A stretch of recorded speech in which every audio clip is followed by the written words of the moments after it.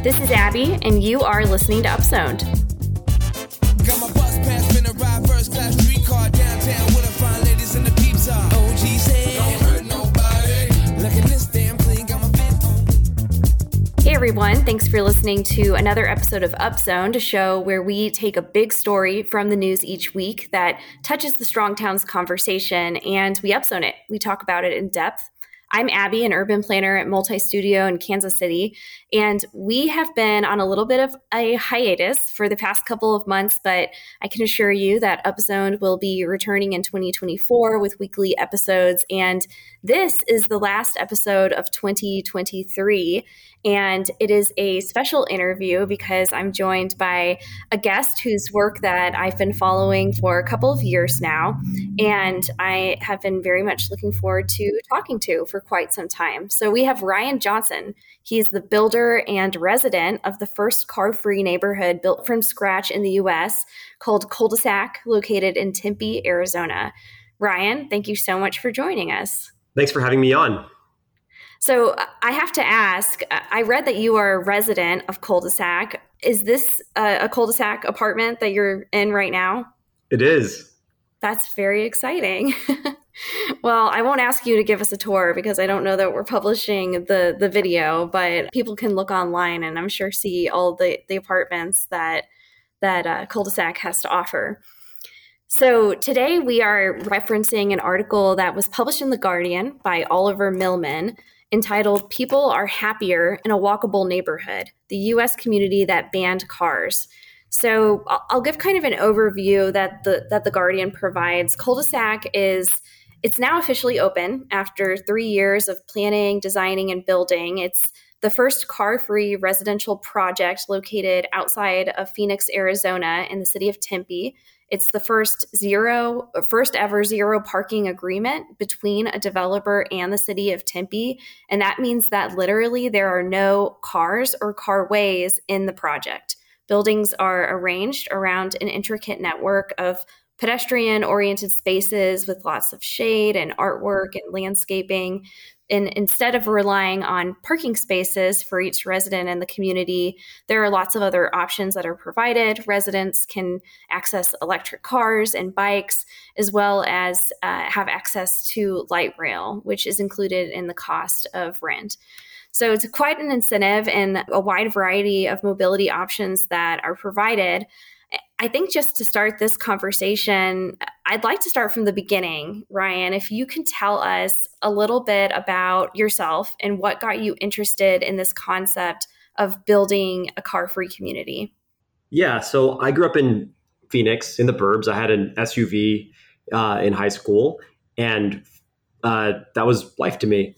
And in college, I was deciding between MIT, where it would have been $150,000 of debt, or a full scholarship to the University of Arizona, where it was a free ride plus $50,000 on top. And I chose the latter. And a couple things happened from that scholarship. The first is that I used the money to get into real estate and bought a rental near campus and built up a portfolio of 60 bedrooms, learning how to buy, renovate, property manage, etc. And the second thing that happened from that was it sent us abroad. And the first place that I went was Budapest. And then I saw also cities like Tokyo and Amsterdam. And I said, wow, the sprawl of Phoenix is not the only way to make a city. And there's lots of great, better ways. You could have great transportation and density and great architecture, and that could have a better sense of community, and the residents were happier. And that launched a passion for cities. And after college, I spent a decade working in transportation with trains and helicopters and buses. And then I'd done the real estate with a friend, and he was starting a company called Open Door, where I joined as part of the founding team. And at Open Door, and I think Open Door has the best data in real estate, we saw enormous demand for walkable neighborhoods. The majority of the US wants to live in a walkable neighborhood, but less than 10% does because we stopped building them. And then parts that are walkable, they're doing really well. And what we saw was concurrent to this was there was innovation in transportation with things like electric bikes and ride hail, and with AV ride hail coming down the pipeline, and said we can build walkable neighborhoods again. And that was the genesis for Cul-de-sac. That's really exciting. So I wanted to ask a little bit about the context that it's in, because I've been to Phoenix several times, and it's definitely a huge, sprawling metroplex, but it also has some really cool neighborhoods that are walkable, kind of in pockets, it seems. And the Southwest in particular doesn't really have a reputation for being very walkable generally. What drew you to this region? Is it because you're from here and you wanted to bring this offering to a place where you were familiar already? When you're building a neighborhood of this size, the market needs to be able to absorb the supply. And so you want to go to a place that has job growth. And you also want to go to a place that welcomes growth. And we were based in San Francisco before, and we wouldn't be open today if we had built something there. And we worked with the city of Tempe, and they were fantastic to work with and welcomed cul-de-sac. And also we found this piece of land. It's 17 acres, and it's right on a light rail. And it's a couple miles from Arizona State University. It's 2.5 miles from downtown Tempe, which is a great job center. And we knew we could build something fantastic there.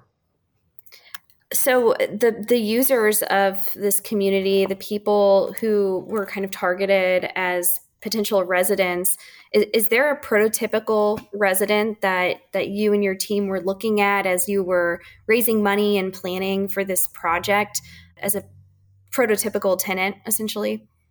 No, cul-de-sacs for everyone. And the demand that we saw was that it's the majority of the U.S. And now there's a recent survey that was done by the National Association of Realtors, and they found that every generation would pay more to live in a walkable neighborhood. And so the data is really just across the board. That's been the thing that I think in urban planning, people are becoming more aware that walkable places are not just for college students, it's really for everyone. And I think AARP has become a huge advocate for even seniors being located in walkable neighborhoods and within ADUs. So I'm glad to hear that. Do you have any surprises with the residents who have moved into the development project so far based on this first phase that's now open? So there's now a vibrant, thriving community, and it's growing quickly. We had 16 units open a couple months ago. Now there's over 4 times that many, and it's going to double again in the next few months. And so the community is now a group of people that are forming friendships, and they're running into each other spontaneously. They're throwing events, they're having nicknames, and it's been great to see. So, Ryan, can you tell me a little bit about what it's like to be a resident in cul-de-sac? What does the typical daily life look like for you? I love living here. This is the kind of place that I like living, and also knowing how much work was into it. It also helps me stay more connected to what's going on, and I can follow the construction, and I can see how the neighborhood's evolving and watch the community forming, and the people that took the plunge to be one of our founding residents, and it's exciting to see. Yeah, that's very exciting. My understanding is that it's not just all residential units. There's also destinations that are built within the project. Yeah, so we have great amenities here. We have a restaurant run by an award-winning husband and wife couple. We have a small format grocery store. We have a gym, and we have a co-working space opening. There's a bike store open. There's a coffee shop and wine bar that's opening. And then we have 15 micro retailer spaces. And we actually just expanded that because of how well those are doing. And we have things like a vintage clothing shop and an esthetician and a tea shop and other things where they're small spaces, and those are run by some of the residents even. Oh, really? So there's residents that are opening businesses and also residing in the community. Yeah, and we also have employees of the retailers that are residents. Yeah, well, that's exactly what you'd want in terms of a walkable community, for people to be able to live, work, and play all in one place. So I want to talk a little bit about the design of the project. I know that you guys worked with a team of designers, and I myself am an urban designer, and I think something that is unique to this project, and it may be the consequence of the climate that it's located in, is kind of the overall design and aesthetic of buildings themselves. There's a lot of what you might call new urbanist development projects or traditional neighborhood development projects that I think really focus on like traditional architectural styles with very intricate details. And in this project, the buildings are, I wouldn't say that they're modern, but they're designed in a way that it's quite simple architecturally, and the design attention is paid more to the arrangement of the buildings themselves and the design of the public realm and the spaces that are between the buildings. And to me, that is a brilliant approach because it demonstrates how important those shared spaces are, even more so than, little details and the architectural aesthetic of buildings themselves. Was this an intentional approach or a conversation that the design team had to really emphasize the public realm itself? It was intentional, and we call it life at your front door. And the design that made the most sense, of course, needs to respond to the local area. And so this has narrow corridors that create lots of shade. There's not a drop of asphalt, which is something that's enabled by not having residential parking. And the buildings are white, which reflects heat. And so our project feels 15 degrees cooler than the asphalt-filled projects around us. And we get 55% landscape space. Yeah, it almost reminds me of Greece. Was that something you were going for? I wouldn't say we were going for it. I think that some of the reasons, for example, the white of a place like Mykonos also works. There's lots of plants that work well in the Sonoran Desert as well that you wouldn't expect it to be the climate of Greece to work well, but it just happens to be a good coincidence. So the article says that you now have your first 36 residents. Is that the number that we're at today? No, it's significantly higher. We're approaching 70. Wow, that's very exciting. Well done. And you're eventually going to have about 1,000 residents in this project when it's built out.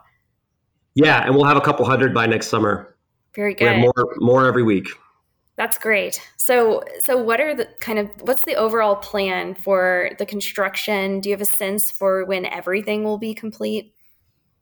So we have a second phase that's under construct that broke ground recently, up the vertical part. So there's already 5 new buildings of that on the way to 25. And then we've got more phases after that.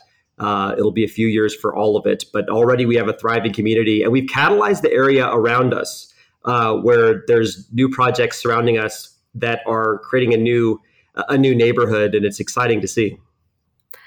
Yeah. So are there ways for the surrounding area to become more walkable, kind of off of the catalyst that you're building on your site? Yeah, we're now listed as an amenity for some of these things, and as a destination for public space and for the retail, and that encourages other places around us to be more walkable, and that's exciting. And also, one thing on the prior question was that we get a lot of feedback from residents. We don't pretend to know exactly what the exact way to build the neighborhood is, and so we're observing this emergent community. And that can be used to influence future phases. Interesting. So what are some of the things that you've learned now that this first phase is built and leasing? That the amenities in the open space are very popular. That's a big one. And that electric bikes, especially all of our residents get a free bike from Lectric, are very popular. We've also been working with the city to build better bike infrastructure nearby, and that's helping it become more connected. I think the grocery store in particular, and retail in general, has been an upside surprise. But we brought the first grocery store within a mile and a half, and that's been very popular. So, are people riding these e-bikes throughout, like the internal network of the development project? Yeah, and more importantly, to areas nearby. And the difference between and electric bikes are the second most popular transportation mode for our residents after the light rail. Okay. So in terms of expansion, there's been a lot of speculation about this being a model for other parts of the country, people who are building walkable communities.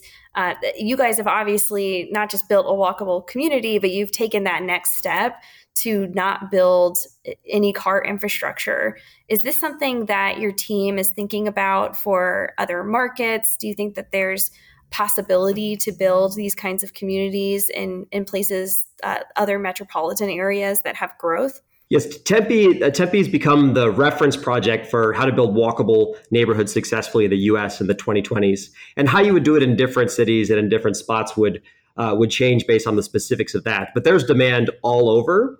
And when we started 5 years ago, people said, what are you thinking? There's not going to be the demand. You're not going to be able to get permission. And now that both of those have gone well, it's really opened up things. And we're hearing from developers all over the country, and we're going to change the country to make it more walkable. And this is the kind of housing that people want. And it's challenging cities to look at themselves and say, are you cul-de-sac ready? And we have some ambitious growth plans, and we're excited to share those, but not just yet. So you worked with the city of Tempe. Were they already kind of ahead of the curve in terms of not having parking? Was that something that you approached them with as a new concept? And how did that relationship work? And how did that concept grow within that relationship? Yeah, one thing that's important to understand is it's not like there's one person. The city isn't just one entity. It's many different groups. And you've got groups within the city itself. You also have within the neighborhood. And so we wanted to really understand the different stakeholders and hear what was important to them.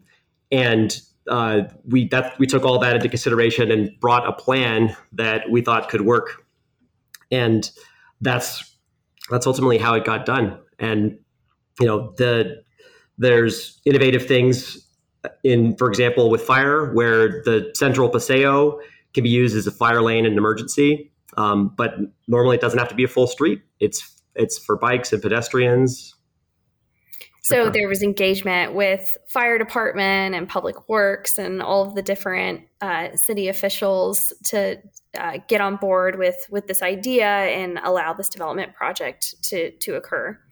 Yeah, and there was a development agreement, and it was the first of its kind to allow us to build without residential parking. We also had to pass separate legislation around being able to get the light rail pass, because before the pass was used for companies to give benefits to their employees, and this was the first to allow it to come from an apartment complex. But the city was super cooperative. Tempe's been fantastic. Yeah, it sounds like it, and that's really exciting that they're able to partner with you to be on the forefront of a project that is the first of its kind. And I think it's posing the question to other major cities whether or not they are cul-de-sac ready and are able to deliver on car-free communities. And some cities are thinking that way already and being proactive, and many cities have struggled to get past these conversations, especially those that are very car oriented. How has the reception been with the surrounding community? Can you talk about kind of what's going on within the context, within like a mile of the project? Yeah, so the immediate surrounds, there's lots of new construction from things that were vacant buildings and such, and that's watching a new neighborhood emerge. And then the neighbors and outside of those as well, the biggest thing we hear is that they love the retail and they love coming by. We also do a weekly market called Little Choya on Thursday nights. We just had it last night, and we get hundreds of people each time. There's residents of cul-de-sac, and it's the time for everyone to come together, but it's also a time for neighbors. And we hear over and over that they like having that around. That's fantastic. So people who live in kind of the greater Tempe area are visiting this community and are able to attend public events. Yeah. That's excellent. So I think I want to throw out kind of a wild card question. If there's one thing that you think people should really understand about this community, what would you like to share? Would like to share that the residents aren't thinking that, oh, this is car free. They're thinking that this is a great community, and there's lots of great mobility options, and there's a great community experience, and there's lots of open space, and that's what they love. That's great. Well, I really appreciate you joining me today. And before we wrap up on this interview, it is time for the Down Zone, which is the part of the show where we share anything that has been interesting us these days, anything we've been reading, watching, listening to. So with that, Ryan, I'm going to put you on the spot. What would you like to share with us today? Yeah, so I'm big on e-bikes. I own lots of e-bikes, and I love being an expert on them and giving recommendations, because that's a technology that's going to change the world, and it's fundamentally different from a bike. And I have a guide of some bikes that I recommend. We also have a great bike store at Cul-de-sac. One that I think is fantastic is the Lectric XP. It's $1,000, and what's been really impressive is watching Lectric iterate, and each version of that bike has gotten significantly better while the price has been the same. Meanwhile, inflation from the first version to now has been over 20%. So that's a way of getting many more people onto biking. Yeah, electric bikes are just a revolutionary way of moving around that I think has really come out of the pandemic in terms of how popular they are. And relative to the cost of a car, they are incredibly accessible. And $1,000 even for a bike is really not too bad. And you can really supplement it in that region for having a car. So the thing that I would share, I actually recently went to a place called Carlton Landing, located in Oklahoma. Have you ever heard of this, Ryan? I haven't, I don't think. So it's another community. It's a walkable community that was built by Clay Chapman. And what they're doing in this community, it's more architectural. So Clay is really leading the structural masonry revival movement in Oklahoma, where they're taking. Oh, I have heard of this. Have you seen this? Yeah. So he has his organization is called Hope for Architecture. He has a great Instagram account that you can follow. But I had the opportunity to meet with him and his team and stay there for a few days to learn more about the project and tour around. I actually also had the opportunity to lay brick and make mortar and learn how structural masonry works, which is a lot more complicated than I anticipated. It's amazing what they're doing. There's some gorgeous buildings that they're constructing, not just within the community, but also in other parts of that region. So that was really cool to see. So that's just part of a road trip that I went on recently, where I also ran into some people from the National Town Builders Association in Arkansas. So a lot of people that are building these kinds of communities, which is fantastic. And I hope that you get a chance to come see Cul-de-sac sometime. Yes. We also have some short-term rentals for people to come check it out. That's really good to know. And we actually at Multi Studio have an office in Phoenix. So I'll have to send a group out to do a tour. Perfect. Well, thanks so much for joining me, Ryan. I really appreciate your time today. I am very much looking forward to seeing this project in person the next time I'm in the Phoenix Metro. So I appreciate you giving us the time today. Thank you as well. Thanks, everyone, for listening to another episode of Upzoned. Let me show you what I'm about to do.